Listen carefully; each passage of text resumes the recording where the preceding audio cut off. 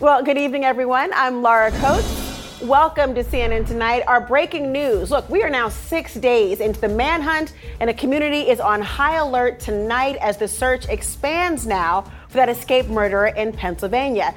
Devello Cavalcante, who was sentenced to life without parole for stabbing his girlfriend to death in front of her 2 young children. He's been now caught on security cameras at Longwood Gardens, which is a popular tourist spot with many hiking trails through the woods, including, by the way, one that loops around the very prison he broke out of Thursday morning. The DA has also now released video from a home security camera from over this past weekend. Law enforcement is now warning residents again tonight, keep your doors locked, keep your cars locked. At least one nearby school district will be closed for the second day in a row tomorrow as police are urgently hunting for the extremely dangerous fugitive who, well, he's got absolutely nothing to lose. Also, a chilling near miss. What happened when one resident woke up in the middle of the night to the sound of someone, he thinks it was Cavalcante, someone downstairs in his own home? Well, now police are urging anybody who has information to call their tip line at 1-877-WANTED-2 or 1-877-926-8332. Plus, tomorrow's news tonight gets you ahead of the game. There's a major hearing in that sprawling Georgia election subversion case, and now we're just a few hours away. And it could tell us a lot about whether all 19 of these defendants in this fancy yearbook photo, will they be tried together? And if so, when might that happen? And did I mention the hearings are expected to be televised? Remember, it's state court, after all. We'll tell you what to watch out for in the hearing tomorrow. We've also got some breaking news tonight, a late court filing from none other than special counsel Jack Smith.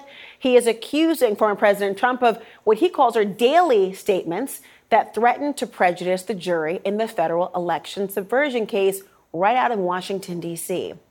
And he was convicted of the brutal murders of his own wife and son a few months ago. You may remember Alex Murdaugh.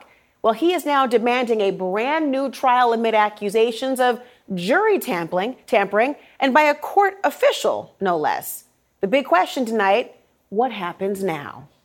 I want to bring in our breaking news tonight with the urgent manhunt for a convicted murderer, Danilo Cavalcante, escaped from a Pennsylvania prison just 6 days ago. Joining me now is Robert Clark, a supervisory deputy of the U.S. Marshals Services. I'm so glad that you're here tonight, Robert, because look, this is day 6. We've been following this case all along. And the big question people, of course, are asking is how did it happen in the first place?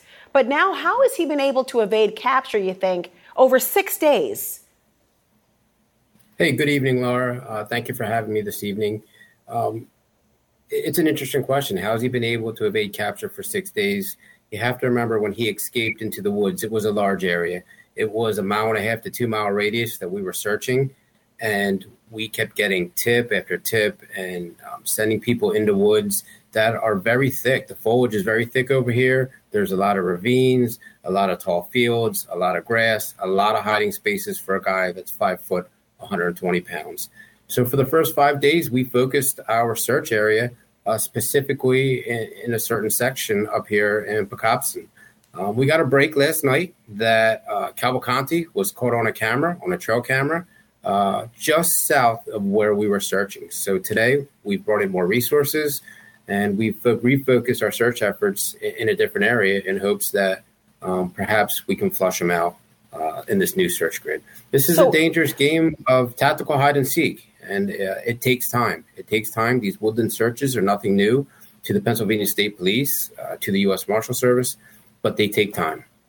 A very important point, and the word danger pops out for so many people because you're talking about somebody who has already been sentenced. He's not accused of the crime. He's been convicted of it. He's not awaiting sentencing. He has been sentenced now to life without parole.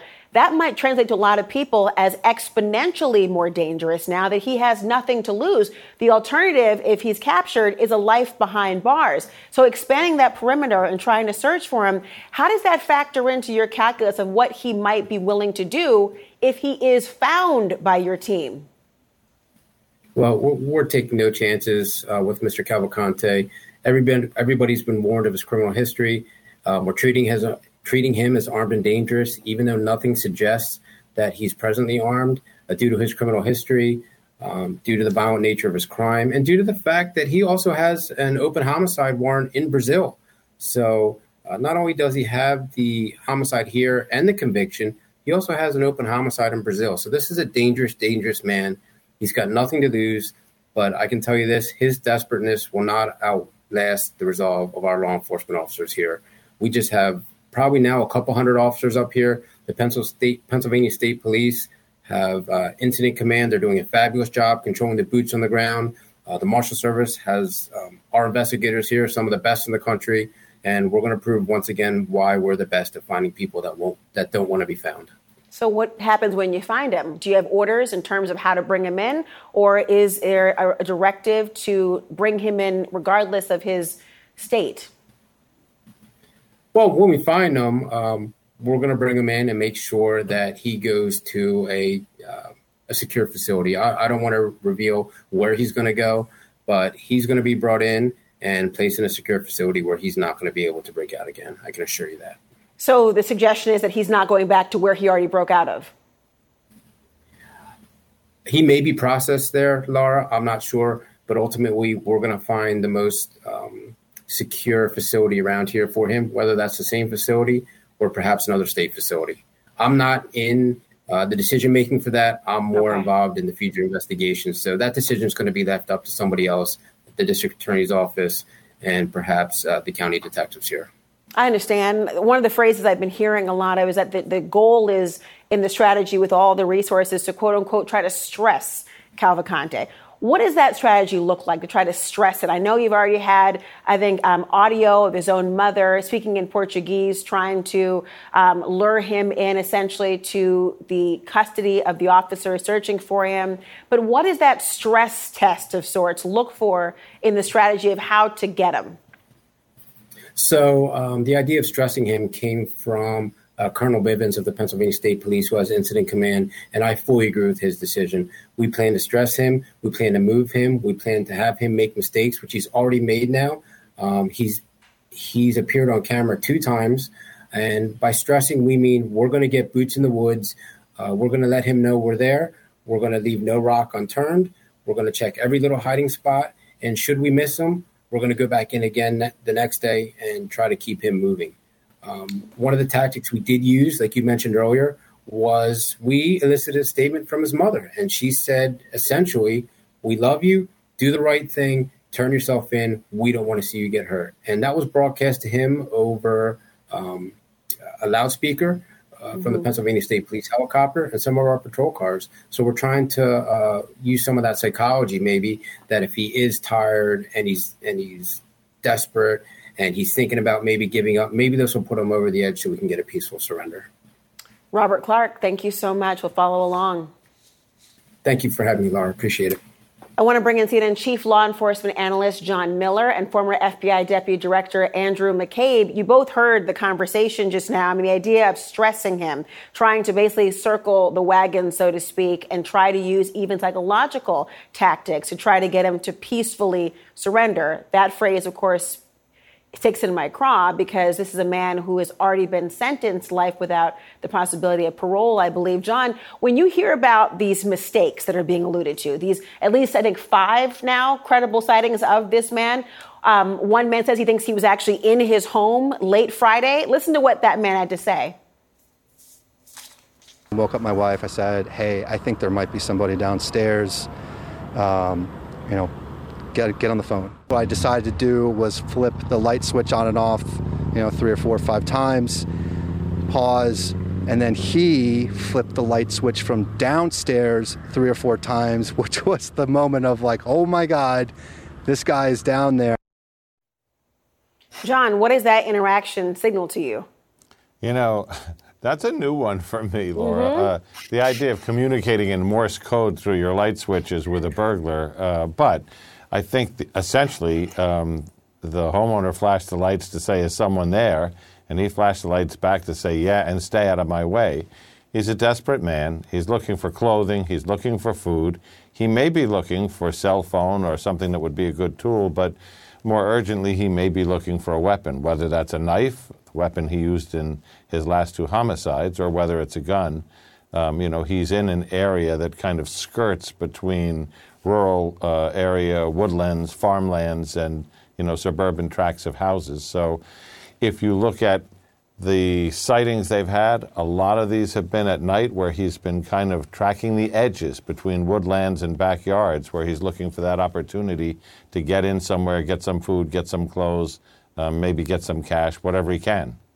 For some reason, I'm thinking that light flashing scene, wasn't that movie called Parasite? Wasn't there a scene when I don't want to do a spoiler for everyone, there was a scene where the person who was living within the home, who wasn't supposed to be, was using a kind of light Morse code. Forgive me, I'm thinking about the movies in this instance, because a lot of this with reads the guy in Andrew the basement. Right. You remember that it reads a lot like what's happening. This doesn't seem real, but in fact, Angie McCabe, it is real. He's been quite brazen, it seems. He's been spotted. He's not exactly hiding behind cover of darkness, although a lot of the camera footage we've seen, he has been sort of in the darkness. Does it surprise you that he is being so brazen while he's on the run? Not at all. Not at all, right? So that interaction between the homeowner and who we believe is the subject we're looking for, I mean, that is the moment that we've all been kind of afraid of, right? When this desperate man, this desperate murderer who has no ability to communicate, he's got no transportation, very little food, just the clothes on his back, no shelter, he is forced to break into a house to steal the things he needs, and he confronts a homeowner. Like, that is the moment when this situation could turn incredibly violent. And he is certainly somebody who has exhibited a propensity to go in that direction. So I think we're all incredibly lucky, and certainly that homeowner and his family is, that it didn't go that way. But that could happen at any moment in any one of these days that this search continues.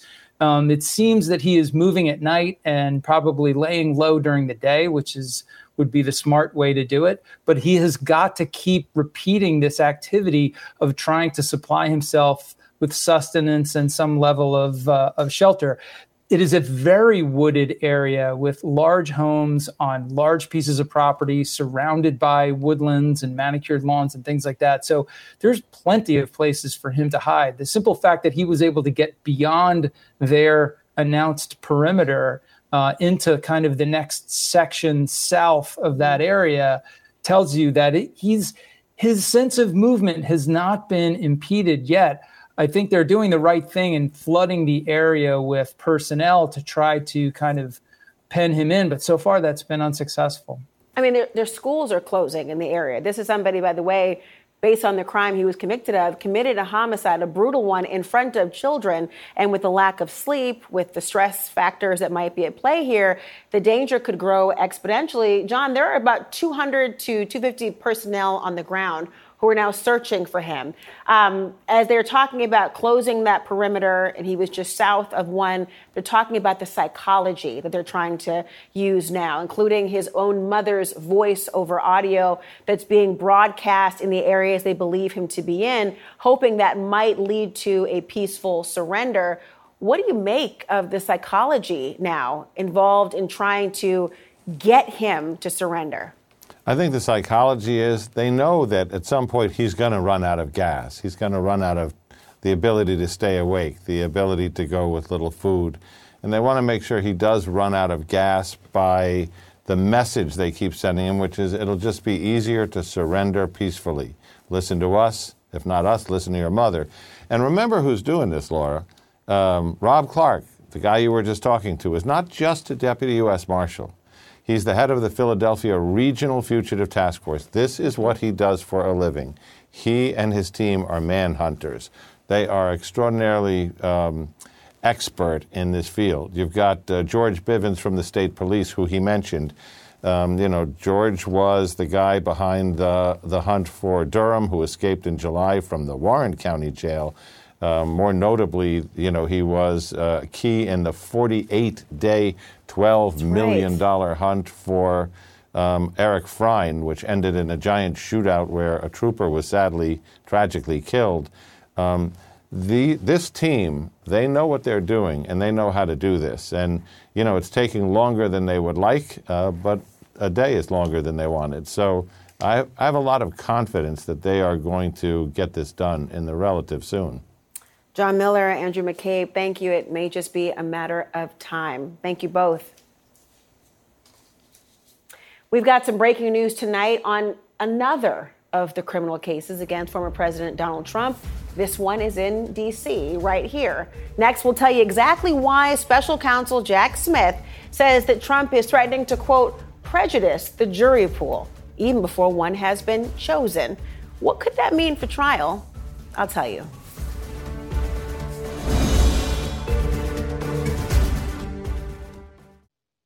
Angie has made it easier than ever to hire high-quality pros to get all your home service jobs done well. Whether it's routine maintenance, an emergency repair, or a dream project, Angie lets you compare quotes from multiple local pros, browse homeowner reviews, and even book a service instantly.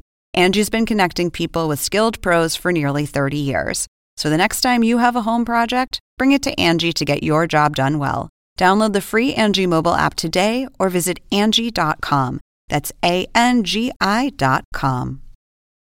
I'm Dr. Sanjay Gupta, CNN's chief medical correspondent. This week on Chasing Life, I'm a health reporter and have been for 15 years. And even I feel overwhelmed by some of the things I read about the stuff we're eating. My colleague Meg Terrell wanted to take a deep dive into something you've probably heard a lot about recently: ultra-processed foods. There is a lot to learn there, some fascinating stuff, and some of it is probably going to change the way you shop. Listen to Chasing Life, wherever you get your podcasts. All right, a crucial hearing is just now hours away in Fulton County, Georgia. Judge Scott McAfee saying that today, the hearing, tomorrow, he will address scheduling for the trial in the Georgia election subversion case. It's all happening tomorrow. The question is whether or not the case should be broken up. Remember, there are 19 defendants, after all. Joining me now to discuss all this and what it could mean for the trial, National Security Attorney Bradley Moss and Jamil Jaffer, former Associate White House Counsel to one President George W. Bush. Everyone, glad you guys are here. This has been on my brain all day. Well, thank you for over a month at this point in time. 19 defendants. All at once, she intended to try them together. Within 6 months, Fani Willis said. Many lawyers chuckled, not because it wasn't possible to do so, but just thinking about the logistics here. This is a time when we don't even know if Mark Meadows is actually a part of the entire thing yet. Is it practical to think this could actually be a trial with 19 people in a courtroom, not broken up?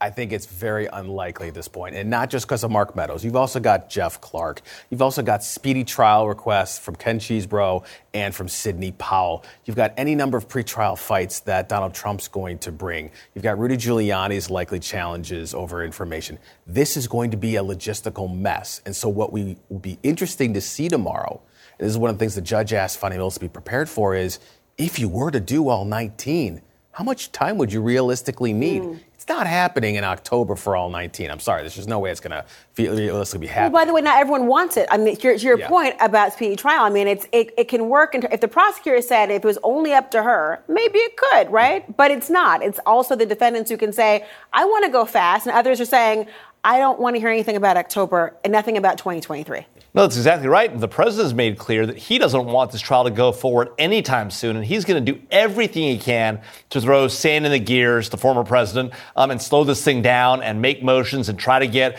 appeals rolling. He's going to have a very hard time doing that, but he will try and throw everything he can at that. Now, I think this whole Chesebro move and Sidney Powell seeking a rapid trial, speedy trial, is going to cause problems as well, because now that they've moved forward, they have to have their trial done under Georgia law or begin by a date certain in early November. That means that at least some part of this is going to roll out. That means that evidence is going to be in front of a jury pool, in front of the American public, regardless what Donald Trump wants or doesn't want in terms of his timing. Because it's televised, right? I mean, that's my father always says, revolution will be televised. Yes. That's not what he means when he's talking about this, of course, although maybe the revolution will be televised. I just don't know. But when it comes to this actual trial, it will, in fact, be televised. And you're right. The jury pool will be impacted by what they're seeing. And I've had multiple co-defendant cases. You know what happens when one's not there? They go, look who's not here. And they point to the empty seat and they say, aha, that's who really did it. So if you're Trump, if you're anyone going after the original people who might go first,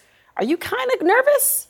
Yeah, because with this trial, if this happens in late October, early November with Chesbrough and with Sidney Powell, it's going to be basically a preview of everything that will come out eventually in the trial of Donald Trump. Fani Willis will be able to bring out any number of those witnesses. She doesn't have to bring out all of them because these two people aren't part of the entire conspiracy. They're parts of pieces of it. But she'll be able to trot out any number of those individuals and show it on live television. There'll be OJ, exploded exponentially in terms of media coverage, and it'll all play out just as we're slowly getting, closer and closer to the first primaries and first caucuses. If it's like OJ, and everyone thinks about OJ, they think about walking or driving behind and following the white Bronco. I remember OJ as like a months-long voir dire, right? And hours long of having people answer questions, even qualified to be jurors. And that was a case that captured the national attention. But this might even be more known to some degree. Let's just play for a second, fellas. What if it is broken up? How is it broken up? Are you looking along who has similar charges? Is it who are the lawyers versus everyone else? Is it the state employees versus everyone? How is that broken down?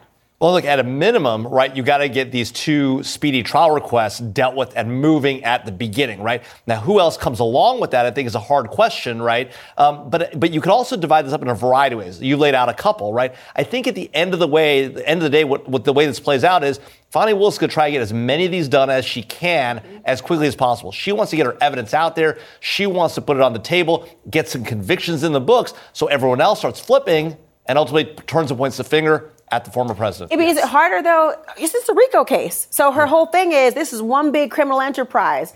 I can imagine if she's trying to build that, you want everyone to be in the room where it's happening. You want to be able to say, here are all the people. Now, the Georgia Dome is not available, I don't think, for this trial. But you want them conceptually to be around for this moment. If that's the case, does this actually, if it doesn't go all together, is her case undermined?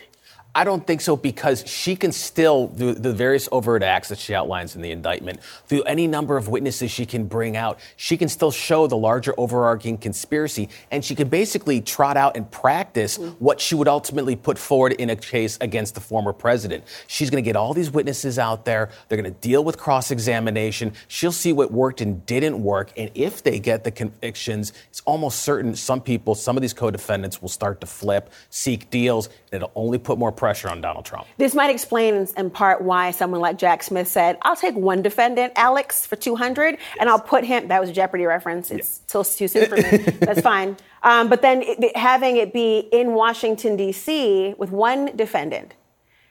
But now they're in front of that Judge Chutkan. And what they thought might happen, they're now saying in a filing tonight, in fact, has happened, that he is tampering with the jury pool. He's making extrajudicial statements of some kind. We don't know all the details of it.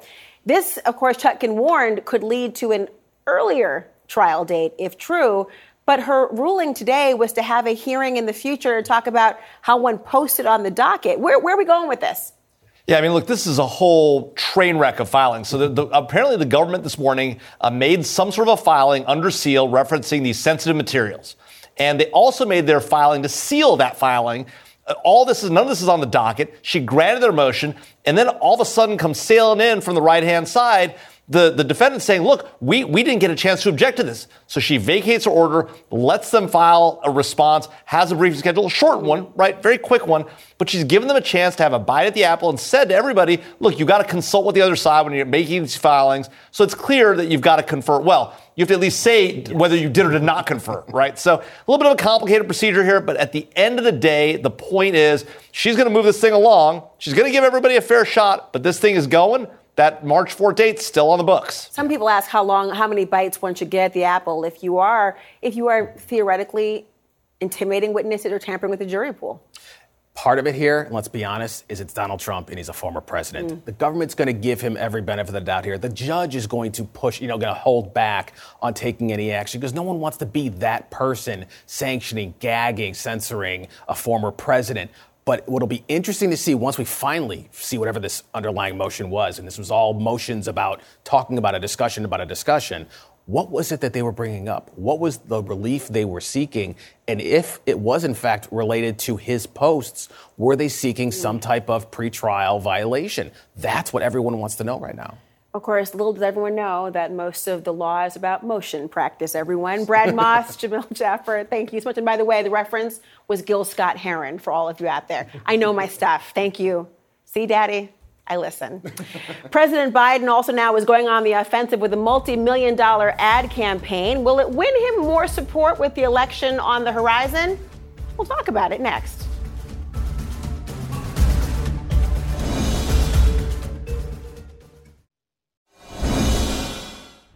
Well, President Biden is going on offense now with a $25 million ad push that's touting his successes with messages focused squarely on, well, one, the jobs, and two, the economy. Like this ad set to air during the upcoming NFL opener this Thursday. Said millions would lose their jobs and the economy would collapse. But this president refused to let that happen. Instead, he got to work, fixing supply chains, fighting corporate greed, passing laws to lower the cost of medicine, cut utility bills, and make us more energy independent. Today, inflation is down to 3%, unemployment the lowest in decades. Well, I want to bring in CNN senior political commentator and former Republican Congressman Adam Kinzinger. Also with us is CNN political commentator Bakari Sellers. Good to see you both tonight, gentlemen. I got to say, Congressman, I'll begin with you. Look, he's going all in on the economy, on the NFL opener. Not sure people want to see that. Maybe they want to see Doritos commercials. I just don't really know. But the truth of the matter is there's a new Wall Street Journal poll that finds only 37% of voters approve of his actual handling of the economy. He's got a slogan, right? Bidenomics.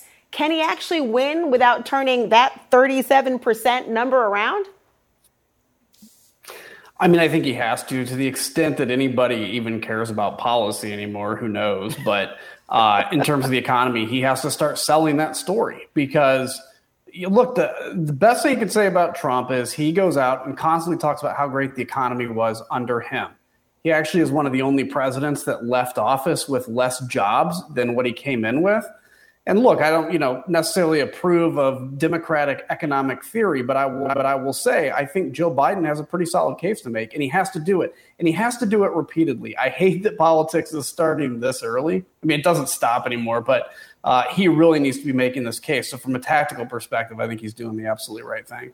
I was going to say, I mean, democracy can be kind of one long run-on sentence at times between elections. But Bakari, on that notion of trying to sell it, trying to convince people, I mean, is this as something as reductive as, look, the Democrats have got to be better on messaging, or is there something more here? I mean, the U.S. has seen inflation and unemployment drop during Biden's first term. They also saw some historic highs because of COVID disruption. So the convincing part of things, how does he do a better job of convincing people to feel that things are getting better?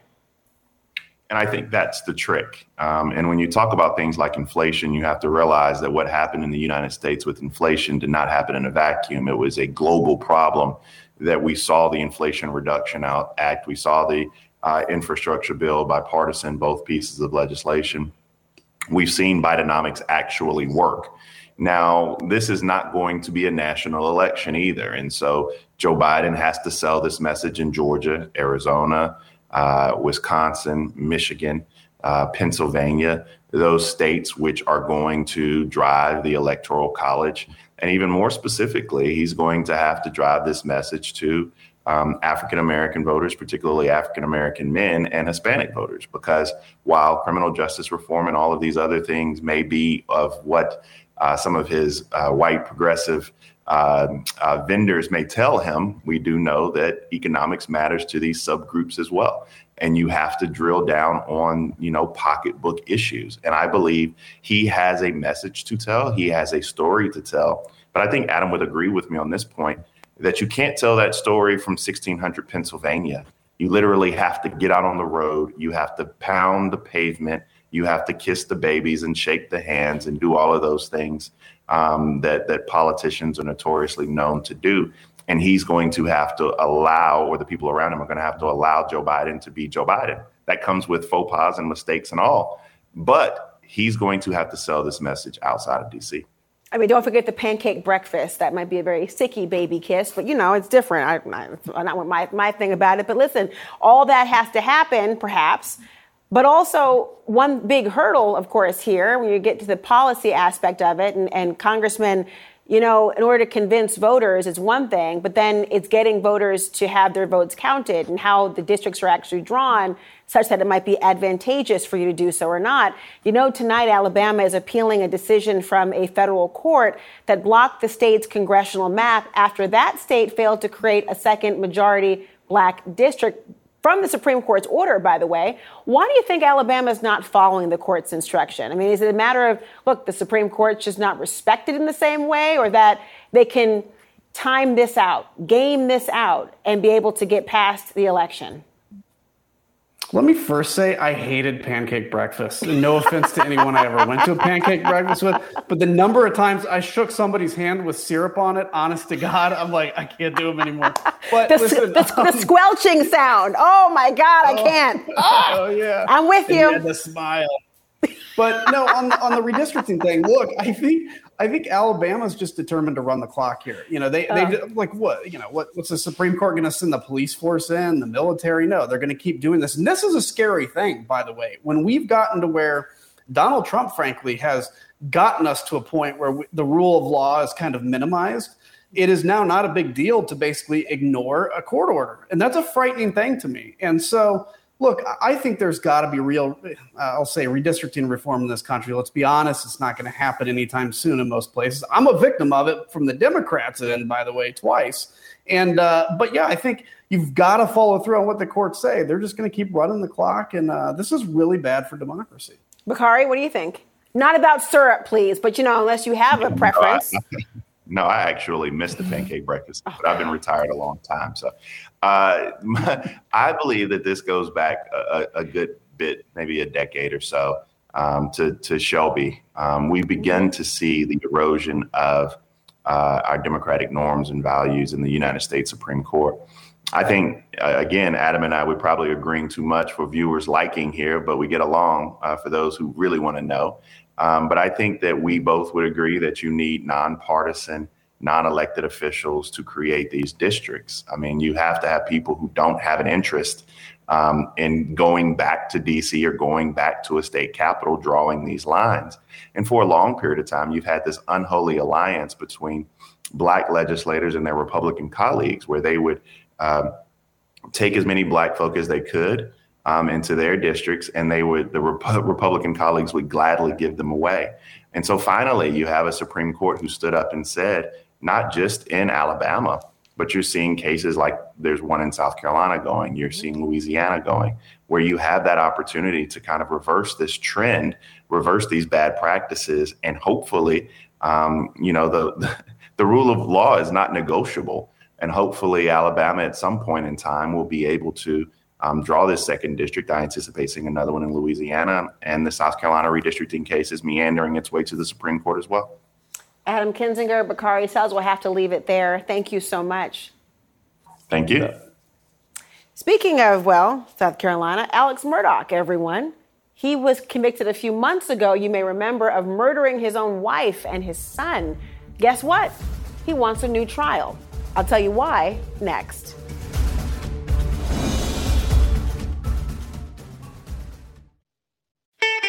I'm Ina Garten. Welcome to Be My Guest, the podcast. One of the best gifts you can give friends is spending time together. But what's even better than that? Cooking with them. On Be My Guest, the podcast, new friends and old stop by my barn for some conversation and great cooking. We talk about food, life, and everything in between. Listen to Be My Guest, the podcast with me, Ina Garten, and join us wherever you get your podcasts.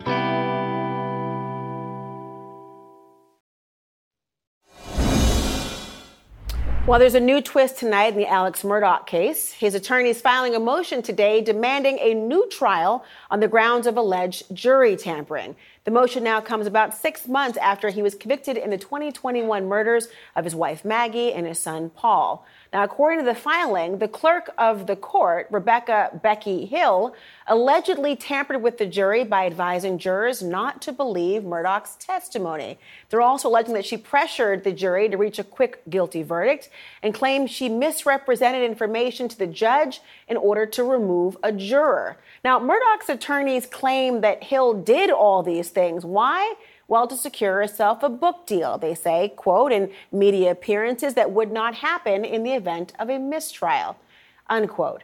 Her book is called Behind the Doors of Justice, The Murdaugh Murders, and it was published in late July.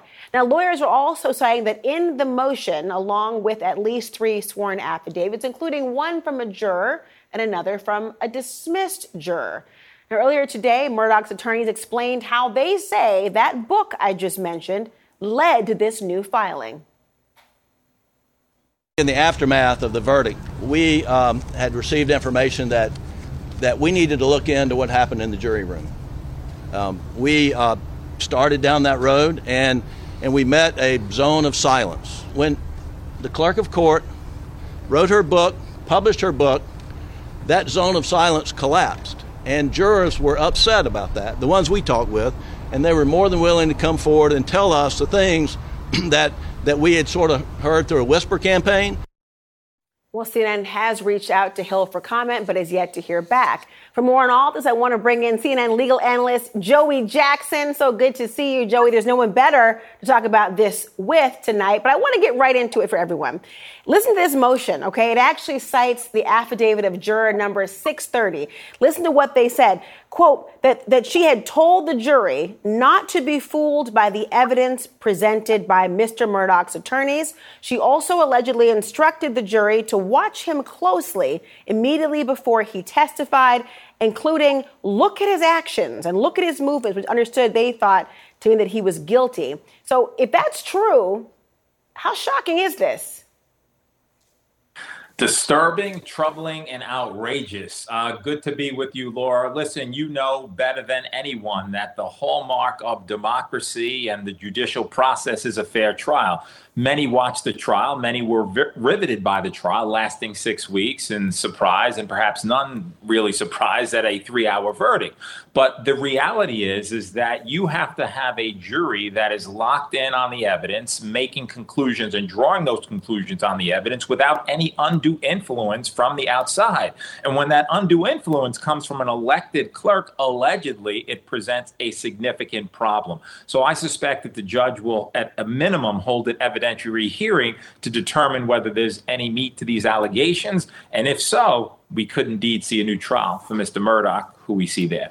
And by the way, the clerk they're talking about, I mean, the role of a clerk is not somebody who just has a ceremonial role. They could actually bend the ear of the judge. It's part of what they're talking about. They have contact with the jury oftentimes as well. Now, it's not just the judge looking at this, Joey. The South Carolina AG is also reviewing the motion. What do you think is happening in their office tonight?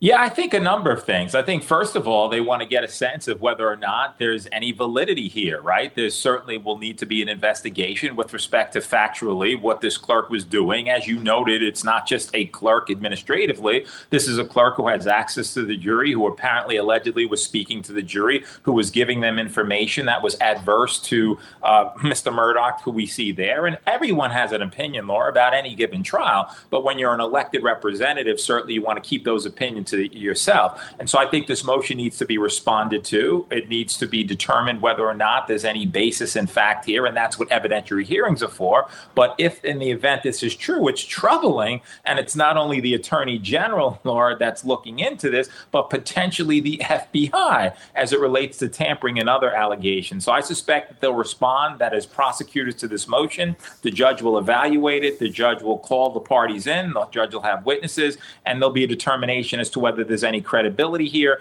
And if there is credibility, the law essentially says that, you know what, a new trial could indeed be ordered, because that's how much we value the process of fairness in this country. Joey Jackson's commentary always gets a chef's kiss, everyone. Thank you so much. Nice to see you, my friend. You are so kind. Better to see you, Laura. Thank you so much. Well, I'm telling you, so much legal news tonight. I mean, the longest prison sentence yet has been handed down today. this time for a January 6th defendant, and it was for the former Proud Boys chairman, Enrique Tarrio. I'll tell you just how long he has been sentenced to behind bars.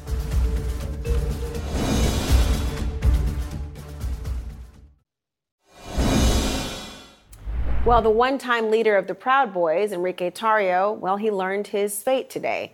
He was sentenced to 22 years in prison for the conspiracy and leading a failed plot to prevent the transfer of power from Donald Trump to Joe Biden. His sentence is the longest so far for any of the January 6 defendants, though the DOJ had actually sought a sentence of 33 years. Now, 5 other Proud Boys have also been sentenced, a time ranging from 10 to 18 years. Before he was sentenced, Tarrio begged for mercy and apologized for the pain and suffering that law enforcement, that legislators, and others suffered on that date. But the judge said he didn't really believe that Tarrio had shown any remorse and mentioned an interview he did recently saying the Proud Boys did nothing wrong. Thank you all for watching. Our coverage continues.